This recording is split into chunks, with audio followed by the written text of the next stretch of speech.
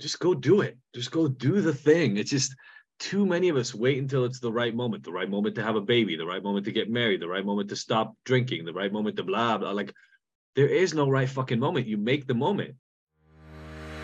Happy Monday, everyone. It's Sophie. And Adi. We're always looking for new ways to support you, and we know firsthand how life can get in the way. So we've created 5-minute episodes with motivation from us and our great friends to keep you feeling ignited and inspired no matter what life throws at you. Welcome to the Ignited Motivation Podcast. Mini episodes every Monday. Listen while you brush your teeth. Or on your morning walk. And you'll never miss out on the latest tips and tricks that are keeping us feeling motivated. Too many of us make the mistake. We do this with fucking workouts and we do it with recovery. We're like, well, I don't have an hour and a half to go to the gym, so I may as well not go. Bullshit. Go do 10 push-ups. That's better than nothing. And maybe after the 10 push-ups, you'll do like 20 sit-ups, and then maybe you'll go for a walk. This thing of if I can't do it exactly the way it needs to be done, I might as well not do it alone. We better stop that now. Nothing gets done that way. Nothing. I mean, look at the story I started with. Like, I flew to Seattle. I had no meetings planned.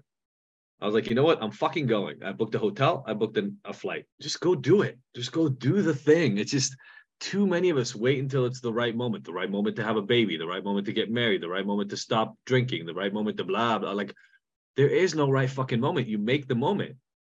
You just set the moment. You just go and you do it. And then you suck at it at first because welcome to the club.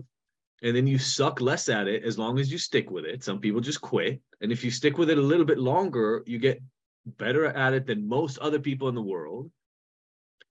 And then you find yourself next thing, and this hopefully becomes your team. You want a team that pulls you up. You want a team that makes you better. You want a team that calls you on your shit. You don't want a team that is fine with you being half-assed.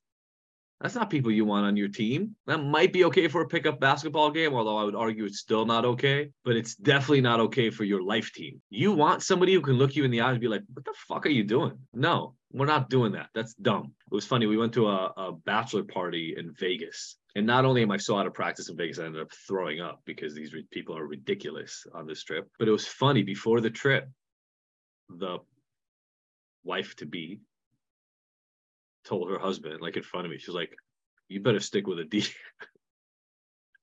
Because she wanted me to be part of his team to make sure that the other guys who are either single or unhappy in their marriage or whatever the fuck is happening in their life don't sway him to just listen to their BS and drink their Kool-Aid. You want people on your team they don't have to be going to the same place you're going, but they better be supportive of where you're going, and then they also better be on a journey of their own. They better be demanding of themselves to show up. I had a team around me when I was using and selling drugs too, but they all had absolutely no hope for life. They lived moment to moment.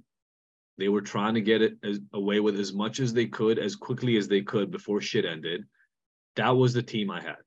And so we did really well in that world.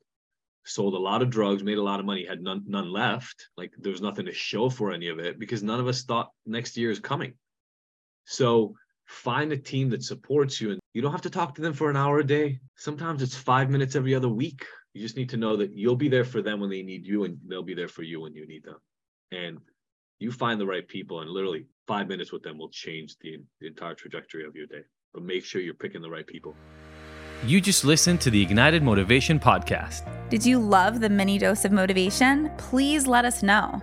Your feedback and experience is our #1 motivator.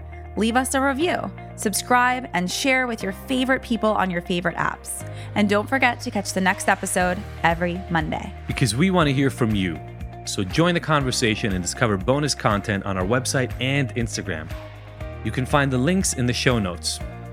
Now that you're ignited, what are you motivated to take on?